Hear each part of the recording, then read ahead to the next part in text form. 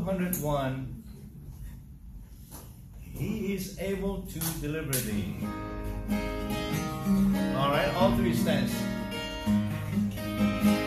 'Tis the grandest theme, it is wrong, 'tis the grandest theme for a mortal tongue. 'Tis the grandest theme that the world ever sung. Our God is able to deliver thee. He is able to deliver thee. He is able to deliver thee. Though my sin oppressed, go to him for rest. Our God is able to deliver thee. 'Tis the grandest theme in the earth forming.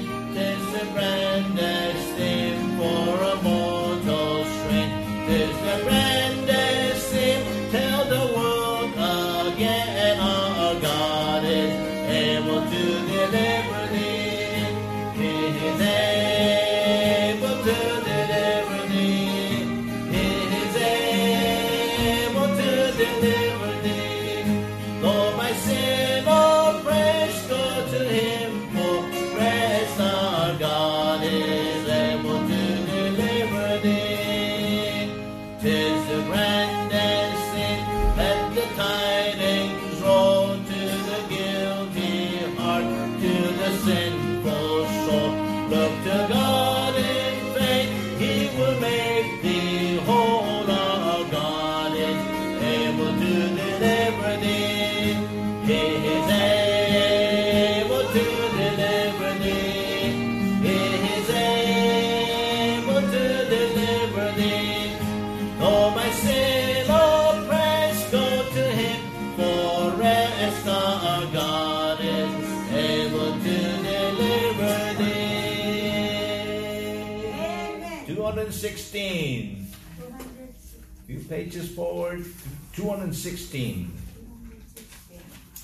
Look to the Lamb of God. 216.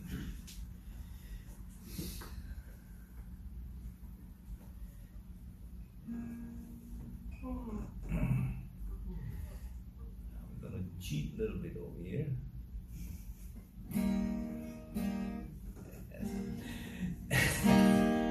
If you're from sin, are longing to be free, look to the Lamb of God. He to redeem you died on Calvary.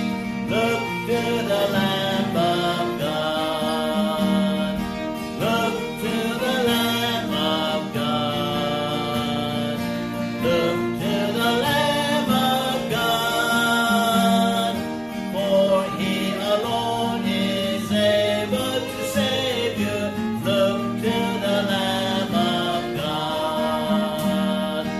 When Satan tempts and doubts and fears assail, look to the Lamb of God. You in his strength shall over all prevail.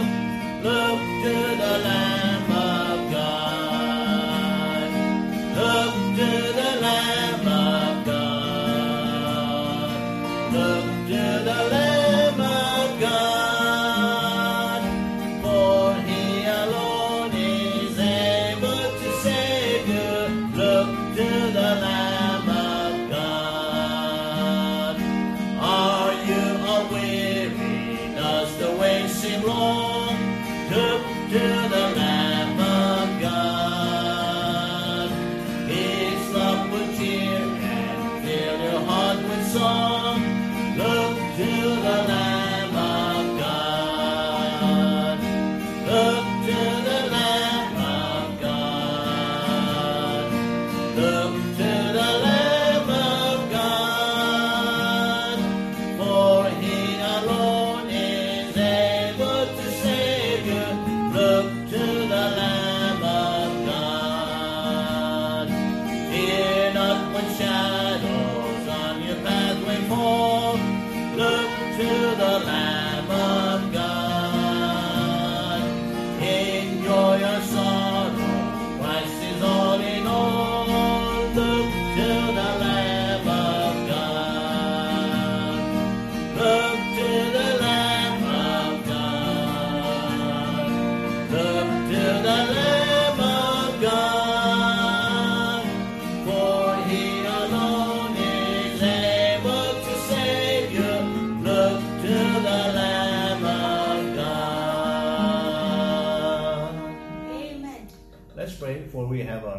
Father, we are grateful, Lord, for Yes.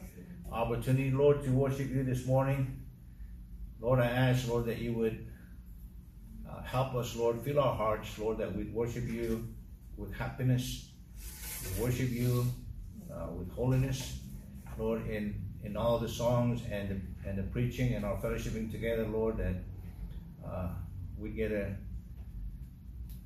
good challenge, Lord, today to go away living better for you and love you more, Lord. We pray, God, that you would meet the needs that are here, those that are not able to be with us, Lord. I pray, God, that you undertake their needs, Lord, and be with them, Lord, in a very special way, Lord. And we'll thank you, Lord, in Jesus' name I pray. Amen.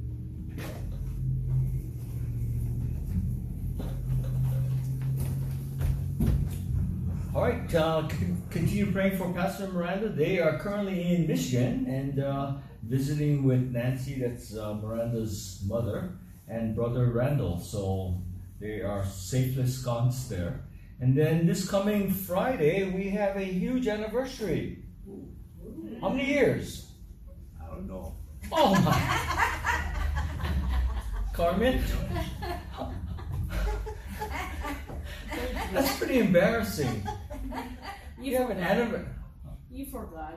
He forgot. Yeah, obviously. 43. I think men always do that. They forgot.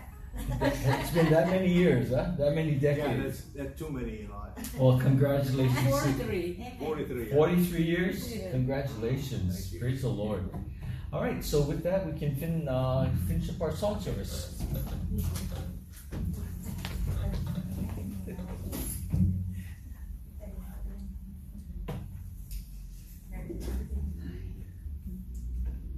We'll sing number 202.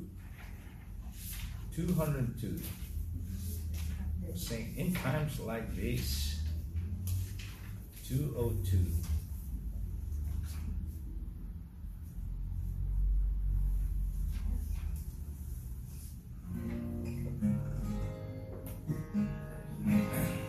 Sing all three stanzas. In times like this, you need a Savior. In times like this, you need an anchor. Be very sure. Be very sure. Your anchor holds and grips the solid rock. This rock is Jesus. Yes, He's the one.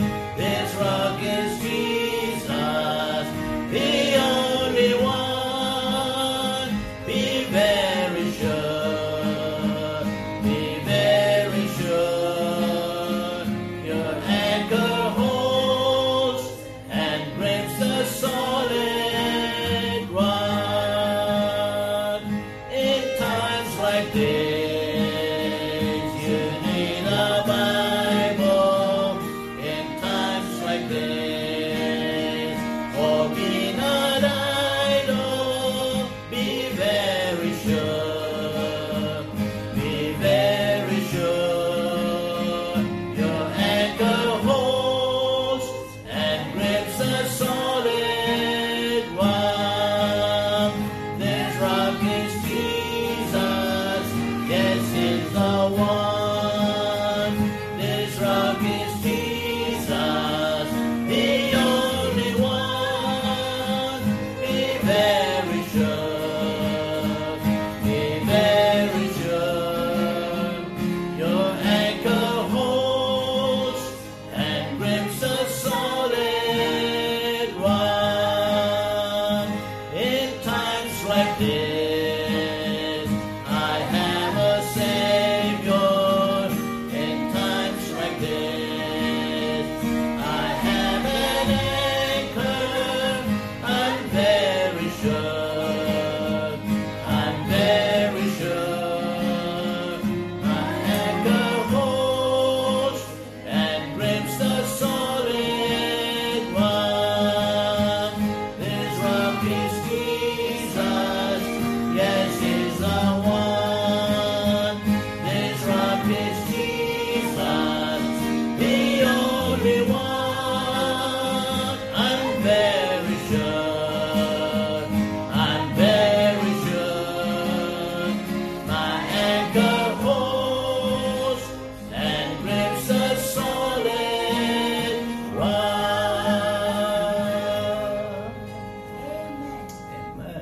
Brother Mike.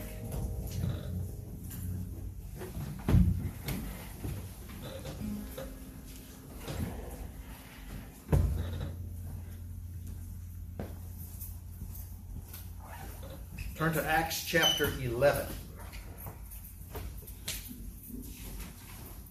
Acts chapter 11. We're going to read one verse. That's going to be verse 26. The Bible says, "And when he had found him, he brought him unto Antioch. And it came to pass that a whole year they assembled themselves with the church and taught much people. And the disciples were called Christians first in Antioch." Christians. What does the word Christian mean? Well, many people have different ideas or definitions of what a Christian is or what a Christian means. I've actually heard people say or claim, well, I'm a Christian, but I'm not one of those born-agains. Well, in the Bible, a Christian was somebody who was born again. That's right. A lot of people, they think, well, a Christian is somebody who believes in the existence of God and believes in a general morality and just tries to be a nice person or a good person, whatever their idea of a good person is. A lot of people have different ideas of what a Christian is. Maybe when you first got saved, you thought that being a Christian or becoming a Christian was simply something where you did something that would cause you to have your sins forgiven and that you were now on your way to heaven, and that was the extent of being a Christian. That was Christianity, and it kind of stops there. It's like something that you finally did, and now, okay, I got that taken care of. That's over with, and so now I'm on my way to heaven, and everything's fine now, and that was the extent of being a Christian. However, in the Bible, Christians, of course, we know biblical Christianity is much more than that, and in the Bible, a Christian is likened to many things in the Bible. There are different titles for a Christian. There are different ways that the Bible describes a Christian. There are different attributes and characteristics. And so today I'm going to give you 5 things that a Christian is likened to. Now, of course, there are many more than just 5. But for time's sake, I'm going to give you 5 things that a Christian is likened to. And I want you, as I go through this, I want you to examine yourself and ask yourself and do a little bit of a self-examination and ask yourself, am I likened to this? Do these characteristics that or these attributes and these things that I'm going through this morning, can I apply this in my life? Do I see any of these in my life as a Christian? Because if not, then you should strive to, because the Bible likens a Christian to these things. And if you are a Christian, then you should in some ways fit some of these profiles that the Bible is going to give us. And so the first one I'm going to look at is, if you would turn to 1 Timothy chapter 2.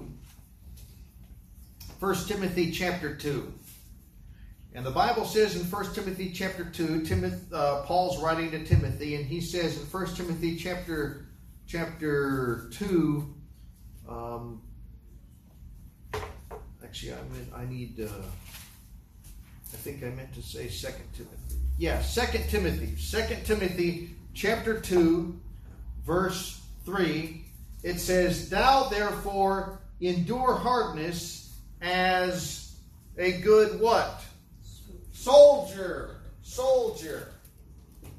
So one of the things that the Bible likens a Christian to in the Bible is a soldier. A soldier. Now, how is a Christian likened, or how is a Christian similar to a soldier? Well, in the verse he told Timothy, he said, endure hardness. Endure hardness. The Christian life involves enduring hardness. If you think of a soldier, you think of the hardness that a soldier has to endure. You think of people in the military. You think of when they first enlist in the military, and then what happens? They go to what they call basic training, boot camp.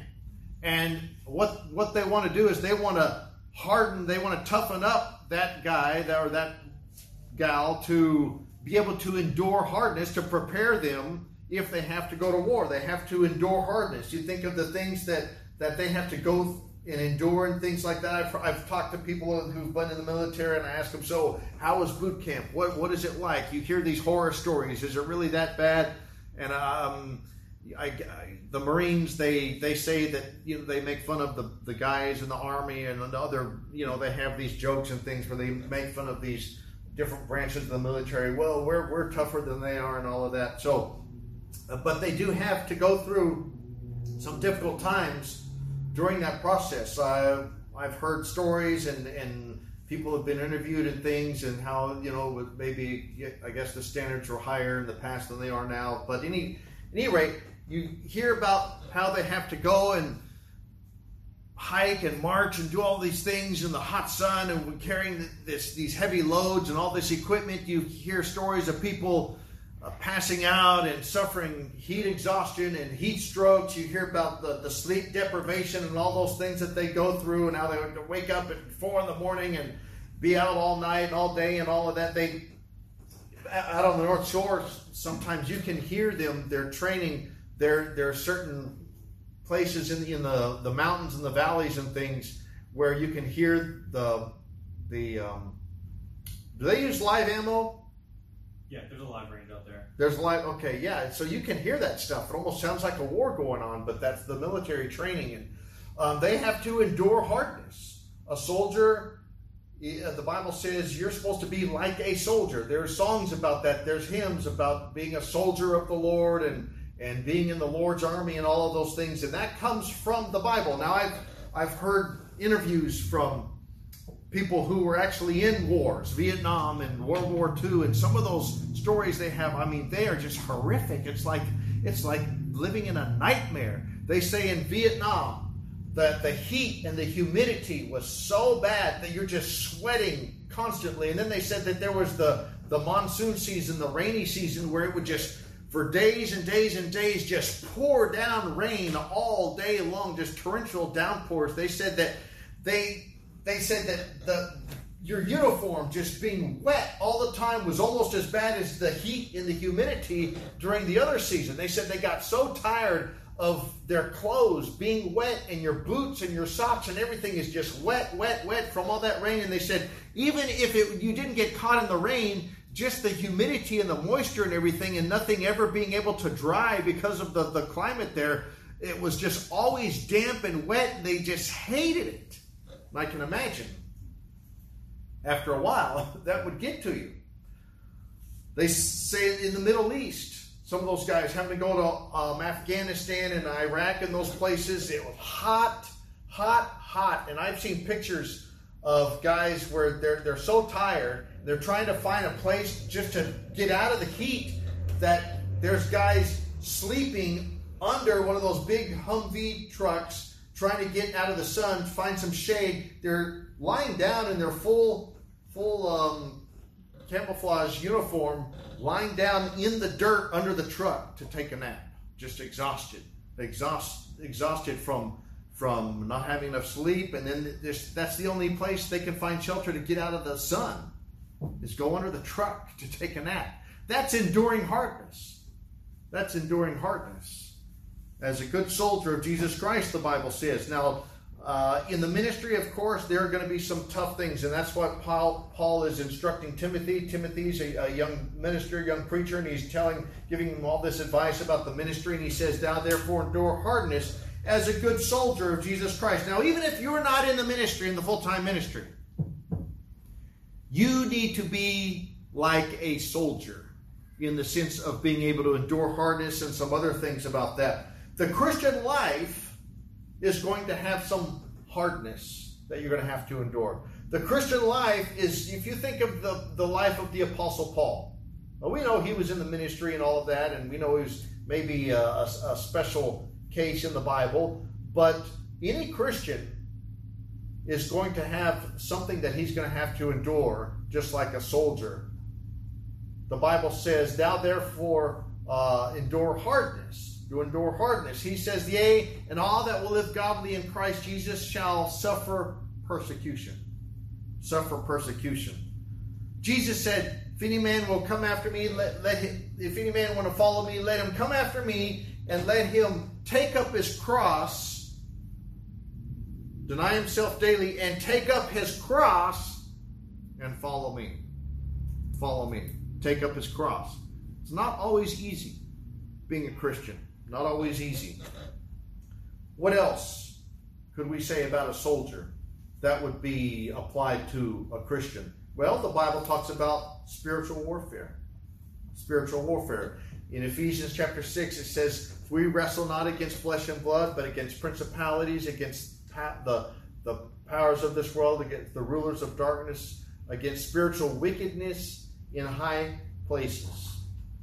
The Bible says, be sober, be vigilant, because your adversary, the devil, as a roaring lion, walketh about, seeking whom he may devour. Now, God has given you certain things in order to equip you when it comes to spiritual warfare. He's giving you certain types of armor, certain weaponry. It goes on in Ephesians chapter 6, and it talks about the whole armor of God.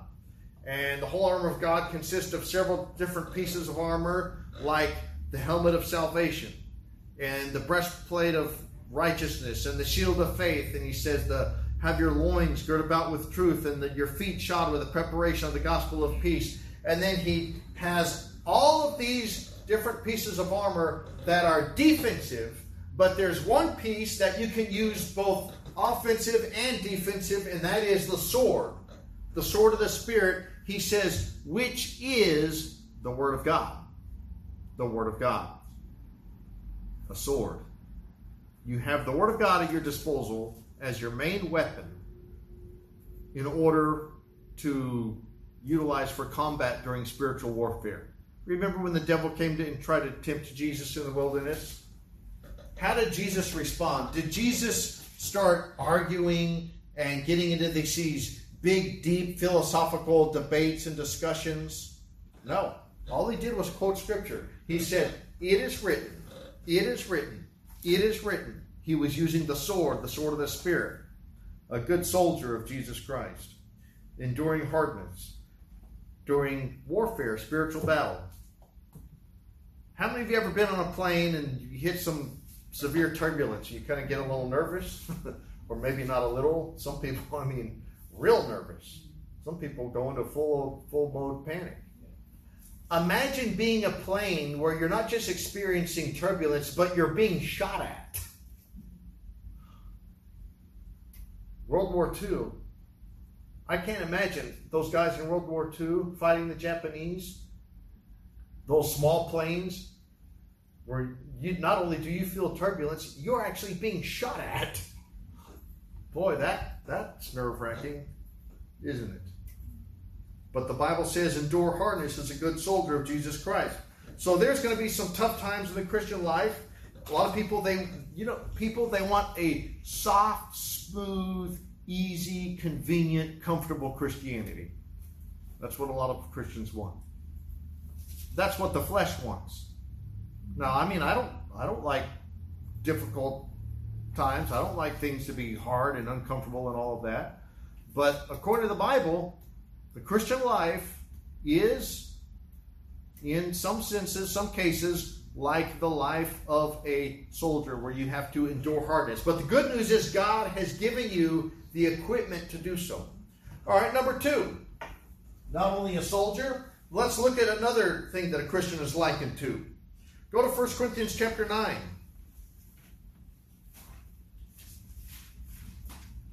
1 Corinthians chapter 9.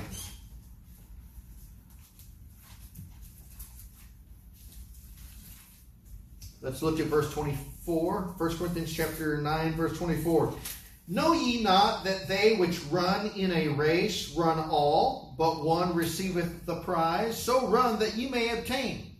And every man that striveth for the mastery is temperate in all things. Now they do it to obtain a corruptible crown, but we an incorruptible. So I therefore so run, not as uncertainly, so fight I, not as one that beateth the air.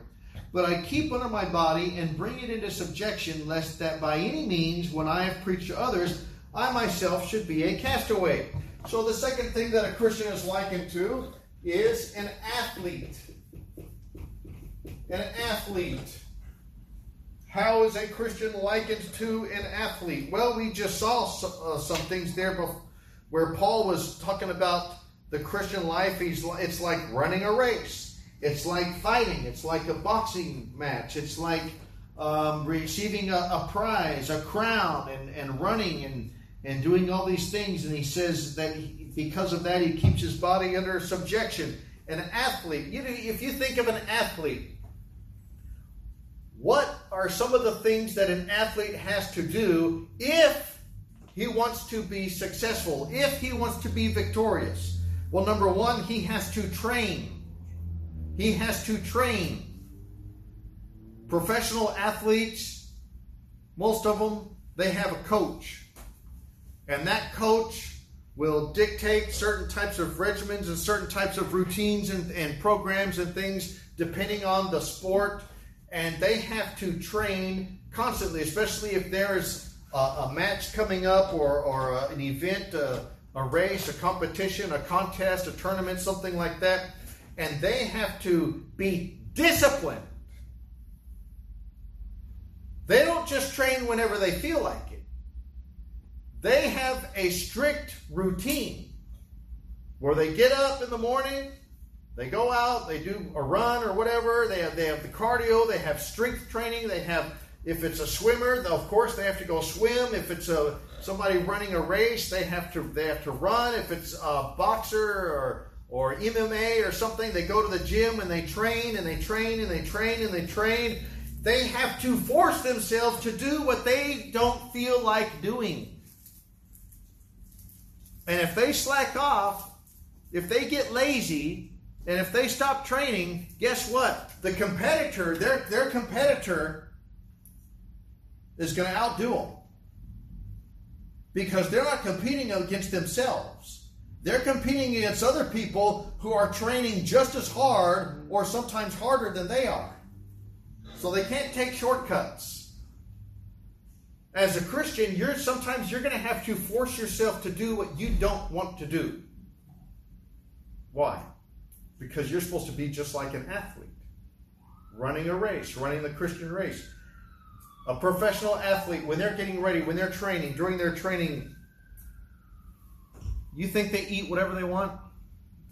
You think they have a fast food diet? You think they're eating McDonald's and Ben and Jerry's and Coca-Cola and candy and all this junk food? No.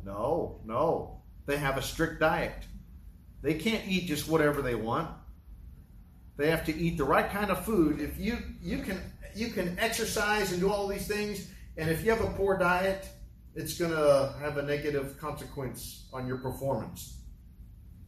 As a Christian, you're not supposed to just live on junk food, like TV and secular music and all this other worldly entertainment that's out there. That's, it tastes good, doesn't it? McDonald's and Pizza Hut and that stuff, it tastes good, doesn't it? But what does it do to you? Once you introduce yourself to healthy foods, nutrition, and you get this mindset of I'm tired of putting all this junk in my body, and I want to be healthy and I want to eat good food, you start to acquire a taste for good food. And the junk food, it doesn't taste as good as it used to. Years ago, I quit drinking sodas. I mean, years and years ago. And then every once in a while, at work we have this soda machine where we just get our own sodas for the customers, where we don't have to wait on somebody else to do it. So it's right there. We just make our own sodas if somebody orders a Coke or something. And once in a while, if I eat something spicy or something, I just kind of, how something sweet kind of balances out that spiciness. And so once in a while, if I eat something and it's kind of spicy, I think, oh man, I need something sweet to balance out this spiciness, man. My tongue's burning. Oh, I know. I'll just try just a little bit of this sweet soda. And I'll drink a little bit of that. Oh, man, that is so sweet. I can't believe I used to drink a whole 12-ounce can of that stuff. It just tastes like syrup. How do people drink that stuff? Now, you know why it tastes like that? Because I quit drinking it for so long. And then when you go back to it, oh, it's just too sweet. It doesn't have the appeal like it did before. It's kind of the same thing with fast food and junk food and candy and even chocolate. I mean, I love chocolate just as much as the pastor. I love chocolate. And I used to go and buy one of those, not just the regular size Hershey's bar, but the big one. You know, like the $2 one, and eat the whole thing in one sitting. And even now, sometimes, as much as I love chocolate, sometimes that regular Hershey's milk chocolate, if I eat that, it's too sweet now because I stopped eating it for so long. And I need the dark chocolate that's a little bit more bitter and not as sweet. And once you acquire a taste for good, nutritious, wholesome food, the other stuff, it's not as appealing as it is, or it was. And you need to acquire a taste for the Word of God. The Word of God. The Bible says, as newborn babes, desire the sincere milk of the Word, that you may grow thereby. As an athlete, spiritually speaking, you have to have the proper diet, the proper nutrition. The Bible says, man shall not live by bread alone, but by every word of God. And just like an athlete, if you don't have the proper diet, the proper nutrition, you're going to underperform during your competitions. If you don't have the proper diet as a Christian, it's going to affect your spiritual life. When it comes to trying to overcome temptation and get victory over certain things and have the right mindset and the right thinking and instead of preventing the world and all this negative stuff and all this garbage out there trying to affect your mind, if you're not in the Word of God, if you don't have a proper diet of reading the Word of God and your study time and your devotions and coming and hearing the Word of God preached, the Bible says, faith cometh by hearing and hearing by the Word of God. If you're not saturating yourself in your Christian life with the proper diet, the proper spiritual nutrition, it is going to affect your Christian life. You need to be like an athlete. An athlete. The Bible says in Hebrews, it says, let us lay aside every weight and the sin which doth so easily beset us, and let us run with patience the race that is set before us. Your Christian life is like running a race. Now, you ever heard people say, it's not a sprint, it's a marathon. What do they mean when they say that? They mean, and they apply that to all kinds of things, they mean that you don't just power out through and get it all done and go as fast and hard as you can real quickly and then it's over. They say, no. You can't be short-sighted. You have to think of the long haul. The Christian life as an athlete, you're supposed to be running this race your entire life. Not just the first 6 months or the first year after you got saved. Your entire life is supposed to be a race. Your entire life. Sometimes you have to pace yourself. I'm not saying to get lazy, but you have to can't be short-sighted. And the Bible says, let us lay aside every weight, spiritually speaking, lay aside the things that would hinder you in your race. Get rid of it, because it's going to slow you down. You know, Olympic runners and swimmers and people like that, when they compete, the clothing that they wear, it doesn't have pockets. Why is that? Because if they had anything in their pockets, it would slow them down. In fact, did you know that Olympic swimmers are so concerned with the slightest thing that could slow them down, they don't wear jewelry? In fact, men, Olympic swimmers, men, biological men, not Leah Thomas or whatever his name is. Real biological men will shave their body hair. Shave their arms, shave their legs, shave their body hair. Because every fraction of a second counts. And they are so concerned with the slightest thing that would cause any drag while they're swimming that they will go to those measures because they are so focused and so preoccupied with winning. Let us lay aside every weight and the sin which doth so easily beset us, and let us run with patience the race that is set before us. You ever seen somebody in the Olympics, they're running those hurdles, and once in a while you'll see somebody, their foot will catch one of those hurdles and they'll trip and fall. You know what they do? They get right back up and keep running and continue. They don't stay down. They don't walk off the track and say, oh, there's no way I'm going to get that gold medal now. I might as well not even finish. I'm done. No. Get right back up. A lot of races are like that. Motocross, people riding those dirt bikes, motorcycles, they fall, get right back up and continue going. Even if they know they're not going to get first place because not everybody had that fall like they did, they don't quit, they get back up and they continue. Sometimes Christians fall in the Christian life. And sometimes Christians fall and they get so discouraged and they have this pity party and they think, oh, what's the point? I've tried over and over and over and I keep falling. What's the point?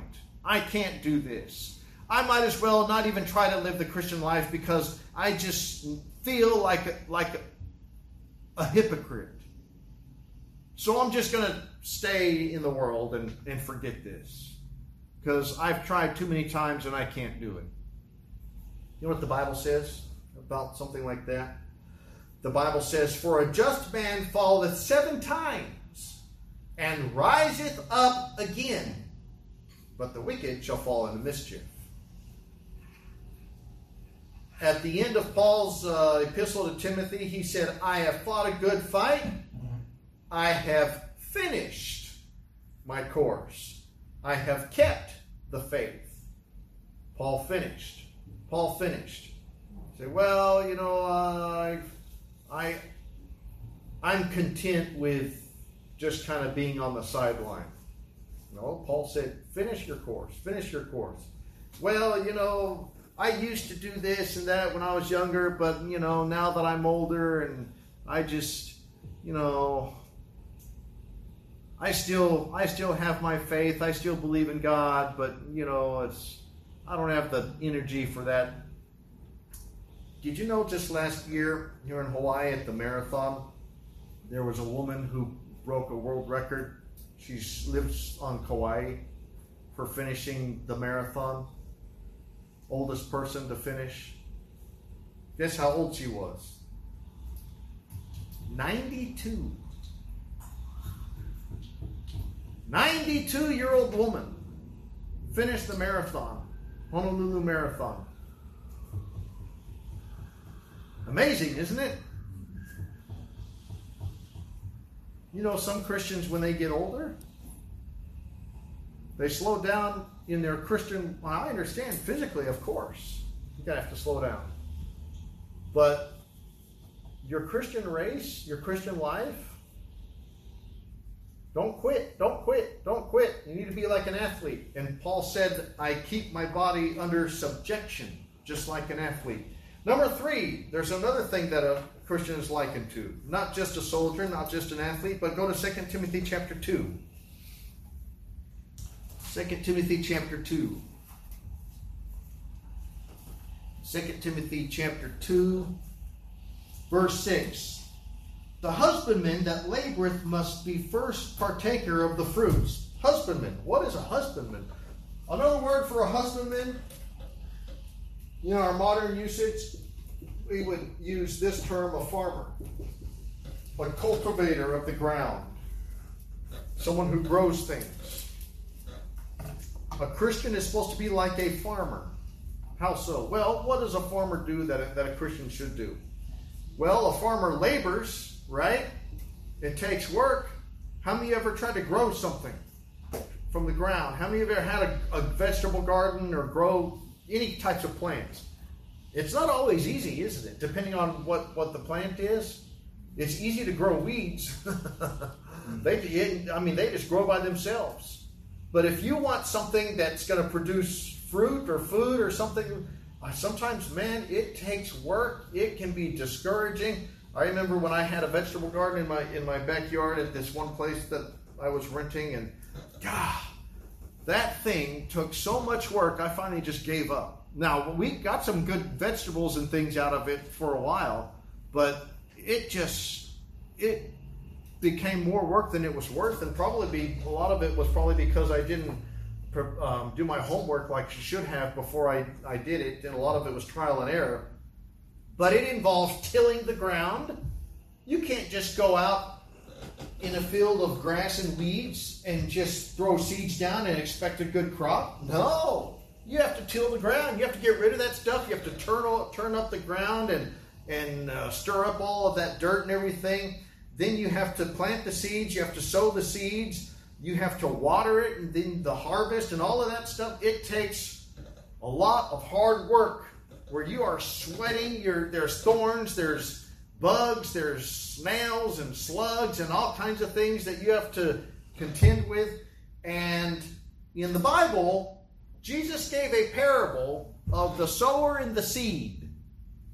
And he said that some seed fell on good ground, and some seed fell on stony ground, and some seed fell by the wayside, and some seed fell by the rocks. And he says some of the seeds, the birds of the air came and ate the seed, and some of the seeds they sprouted and they grew just for a little while, and then it withered, and there was different types of ground. And he gave the definition and the interpretation of that parable about the different types of ground, about the birds, about the sower, about the seed. All of those things represented something spiritually. And what did the seed represent in that parable? He said the seed is the Word of God. The seed is the Word of God. As a Christian, you should be sowing seed, the Word of God, spreading the gospel. Spreading the gospel. The different types of ground was the condition of people's heart that the seed fell upon, and the condition of the ground determined the result of that seed. Go to 1 Corinthians chapter 3.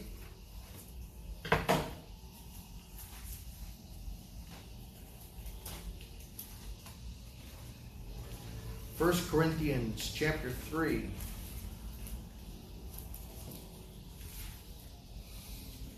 I want you to look at verses 6 through 9.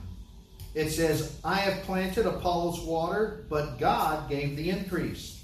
So then neither is he that planteth anything, neither he that watereth, but God that giveth the increase. Now he that planteth and he that watereth are one, and every man shall receive of his own reward according to his own labor. For we are laborers together with God. Ye are God's husbandry, ye are God's building. Now, God uses different people in different ways when it comes to soul winning or people getting saved and spreading the gospel and witnessing and all of those things. And he says that some people water and some people sow the seed and some people, they reap the harvest and all those things. But all of them, they play a part in that. When somebody gets saved, there's different people who had a part in that person's salvation. It's not just the person that witnessed to that person or led them to the Lord, and then he's the only one who had a part in that person's salvation. It takes more than that. Just like it takes more than just somebody going out and harvesting that field. Some people till the ground. Some people sow the seed. Some people water the seed. Some people harvest. Many times when somebody gets saved, there were other people either praying or had witnessed to them in the past, or when somebody does get saved, somebody has to follow up with that person and disciple them and all of those things. And so all those people, they play a part in that. And it's just like farming. It's just like trying to grow something. Another thing about farmers that I learned is it requires patience. I want you to turn to James chapter 5. James chapter 5. It says, Be patient, therefore, brethren, unto the coming of the Lord. Behold, the husbandman waiteth for the precious fruit of the earth, and hath long patience for it, until he receive the early and latter rain. Sometimes you want somebody to get saved right away. It requires patience. Sometimes you want God to do something right away. It requires patience. Sometimes you want a Christian to grow faster than you see them growing, and they don't. It can get a bit discouraging, but it takes patience. Sometimes you want yourself to grow faster. It takes patience. You know, I don't have a vegetable garden anymore, but I do have a lot of different plants on our property. I like to grow papayas. We have tangerines. We have an avocado tree, and just other ornamental plants that I'm always planting and growing and landscaping. And I check these different plants and things just about every day. Sometimes I'm very impatient because I want them to grow faster than they're growing. I want those papaya plants to grow faster. I want those papaya plants to bear fruit faster than they are. And I go out and look at that thing. Okay, it has these little flowers on it. Okay, so I know it's a keeper. It's not a male. It's going to produce fruit.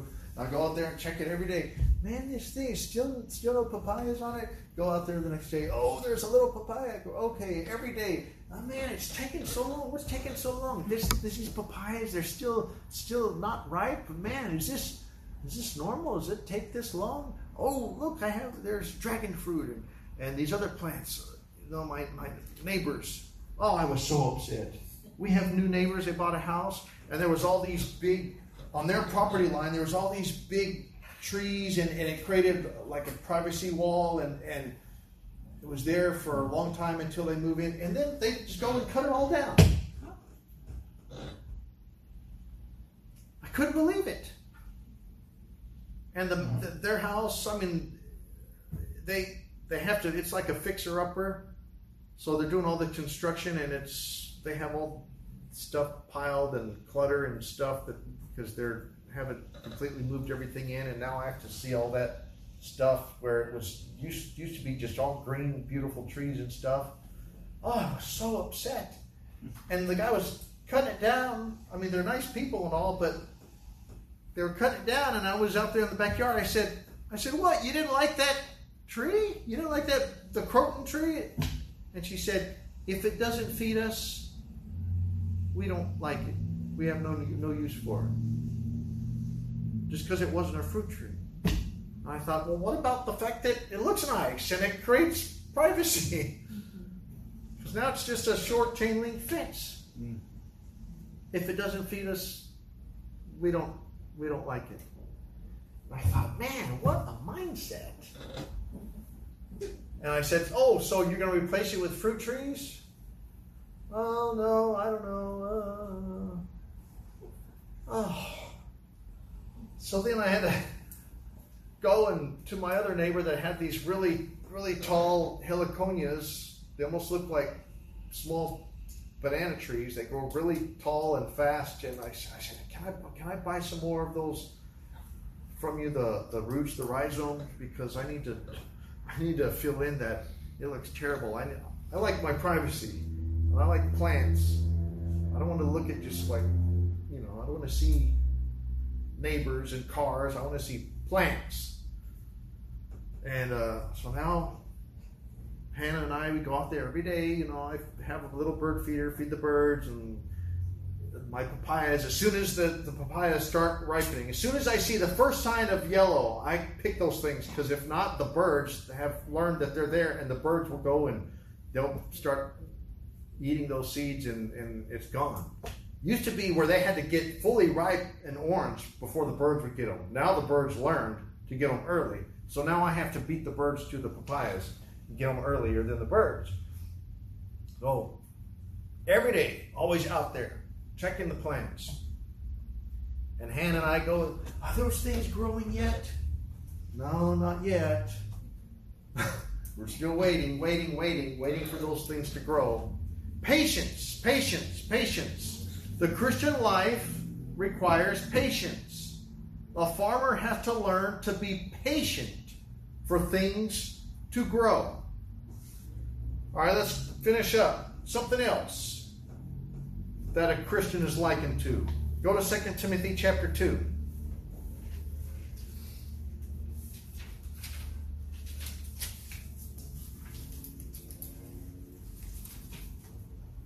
Notice just about all of these are found in Timothy. Paul's telling Timothy about these things. A lot of this is about the ministry, I understand, because these are called the pastoral epistles, part of Timothy.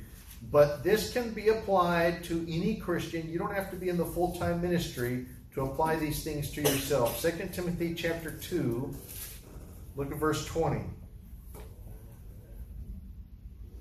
But in a great house there are not only vessels of gold and of silver, but also of wood and of earth, and some to honor and some to dishonor. If a man therefore purge himself from these, he shall be a vessel unto honor, sanctified and meet for the master's use, and prepared unto every good work. So a Christian is also likened to a vessel. A container, if you will. Like a jar or something like that. And notice in the Bible he says in a house you have different types of vessels, different materials for different uses. He says some to honor, some to dishonor. In your house, you have different containers that are they're not made of the same material because they're not all made for the same purpose. If you have something like a trash can, a garbage can, that thing is not going to be made out of gold or expensive coal wood, is it? No, it's going to be made out of some cheap plastic or aluminum. Why? Because of what you are putting into it. What you are putting into it is not important and valuable. Therefore, it doesn't make sense to spend a lot of money and to make that thing out of something that's going to look very attractive and expensive and valuable. However, if you have something that you are going to use for something that is very precious and expensive and valuable, like a jewelry box, if you have really nice expensive jewelry or something that was passed down from your great-grandmother or something and very sentimental and all of those things, that jewelry box is not going to be like a cardboard shoebox, is it? Or something out of cheap plastic that you buy at Walmart. No. You know, in Hawaii, they have those very nice curly koa jewelry boxes. You ever seen one of those? You go to some of these shops at the mall. Wow, look at all this stuff. All these wood carvings and oh man, look at this beautiful curly koa. I love koa wood. And you look at this, and there's different grades of koa. And when you find the type of koa that it's like has all those stripes on it, that's called curly koa. And you look at some of those wooden boxes and things, and you look at it in the right light, and you see it's almost like three-dimensional, like you can look into it. It's almost like this orange glass, and it's like moving this real wavy stuff, that koa wood. And then you look at, oh man, and then you turn it over and you look at the price tag. Oh my gosh, put that down. There's no way I can afford that. I shouldn't even be looking at that. $500 for that thing? That little box? Why? Why would they have something like that costs that much money? Because of what, if you bought something like that, what would you keep in it? Would it be like your little junk drawer with thumbtacks and rubber bands and paper clips and coupons? Like a junk drawer? No, of course not. What would you put in something like that? You would put something that's very valuable, something that's special. They have these urns that people put the ashes of a cremated loved one in. Something that's very sentimental to them and precious. And what would an urn like that be made out of? It's not going to be made out of some cheap plastic, I'll tell you that. different vessels. A vessel unto honor, a vessel unto dishonor. A Christian is likened to a vessel. And God wants you to be a vessel unto honor, not a vessel unto dishonor. He wants you as a vessel to be very valuable and precious and clean. Why? So He can use you. Not as a trash can, not like a little shoebox, but something very valuable. And in order for that, He needs you to be sanctified. He needs you to be clean. The Bible says, love not the world, neither the things that are in the world. If any man love the world, the love of the Father is not in him. For all that is in the world is lust of the flesh, and the lust of the eyes, and the pride of life, and is not of the Father, but is of the world. God wants you to be a vessel unto honor, and He says, sanctified. Let's read that again. 2 Timothy chapter 2. He says, look at verse 19. We read verse 20 and 21. We did not read verse 19. Let's look at verse 19, the context. Nevertheless, the foundation of God standeth sure, having this seal, the Lord knoweth them that are His, and let everyone that nameth the name of Christ. The root word of Christian is Christ. Let everyone that nameth the name of Christ depart from iniquity. That involves separation, sanctification. But in a great house there are not only vessels of gold and of silver. Okay, so back at this time, gold and silver probably a little more common than they are now when it comes to not just jewelry but other things. But imagine you have a vessel, a box or a container or a pot or something made out of gold or silver. That's a vessel unto honor. But also of wood, something just common, cheap material, and of earth, like pottery, and clay, and some to honor and some to dishonor. If a man therefore purge himself from these, the vessels of dishonor, purge from those, he shall be a vessel unto honor, sanctified. That means separated, set apart, sanctified, and meet. Meet, that means fitting, for the master's use. Who's the master? Christ. And prepared unto every good work. See, God wants to use you. God wants to use you for His work. He wants you to be used as a vessel, but He cannot use you if you're not sanctified, if you're not meet, if you're not fit, if you're not prepared the right way. The Bible says, come out of the world and be ye separate, saith the Lord, and touch not the unclean thing. The Bible says, whosoever therefore will be a friend of the world is an enemy of God. And last of all, go to, again, 2 Timothy chapter 2. We're going to look at the last thing a Christian is likened to. 2 Timothy chapter 2, verse 24. And the servant of the Lord must not strive, but be gentle unto all men, apt to teach, patient, etc. So a Christian is a servant, or should be a servant. A servant. Think of a servant. Think of a servant. I can think about some things about a servant. A servant obeys his master, does he not? A good servant. A servant obeys his master. A servant is loyal to his master. A servant is humble. You ever heard of the phrase humble servant? Christian is likened to a servant. Servant. A servant serves. You serve the master. You serve God by living for Him, by obeying Him, by doing what He wants you to do. Many things can be said about a servant and being in service for the Lord. Now, these are some things that a Christian should be likened to in the Bible. There's many more. And I would challenge you and try to encourage you to think about in your life, are you enduring hardness as a good soldier of Jesus Christ, or do you always just look for the easy way out when it may not be the right way? Might be convenient, might be easy, may not be what God wants. Endure hardness as a good soldier. An athlete, your life, you're running a race. You're running a marathon. And there are certain things that you need to do in order to be victorious in your race. a farmer, a husbandman? Are you sowing seed? Are you trying to spread the gospel when you can, when you have the opportunity? Are you at least praying for people? Do you at least have that desire to see people saved and see people grow? And then a vessel, sanctified. Are you trying to keep yourself clean and separated from the world in order for God to use you? And then a servant. Are you trying to be like a servant when you serve God and be obedient to the master and be humble? And I want you to also look what it continues to say about that in 2 Timothy chapter 2, verse 24.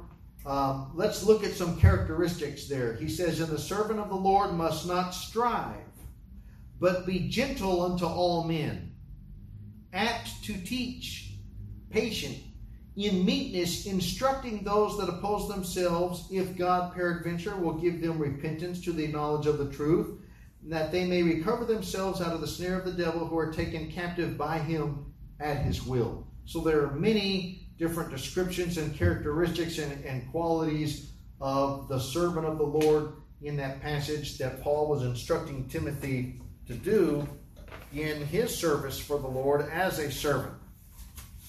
I hope this message will encourage you, challenge you, maybe even convict you if need be, and help you understand, give you a more well-rounded understanding of the Christian life. It's not just, okay, I'm going to heaven when I die. Okay, now I can just put it on cruise control.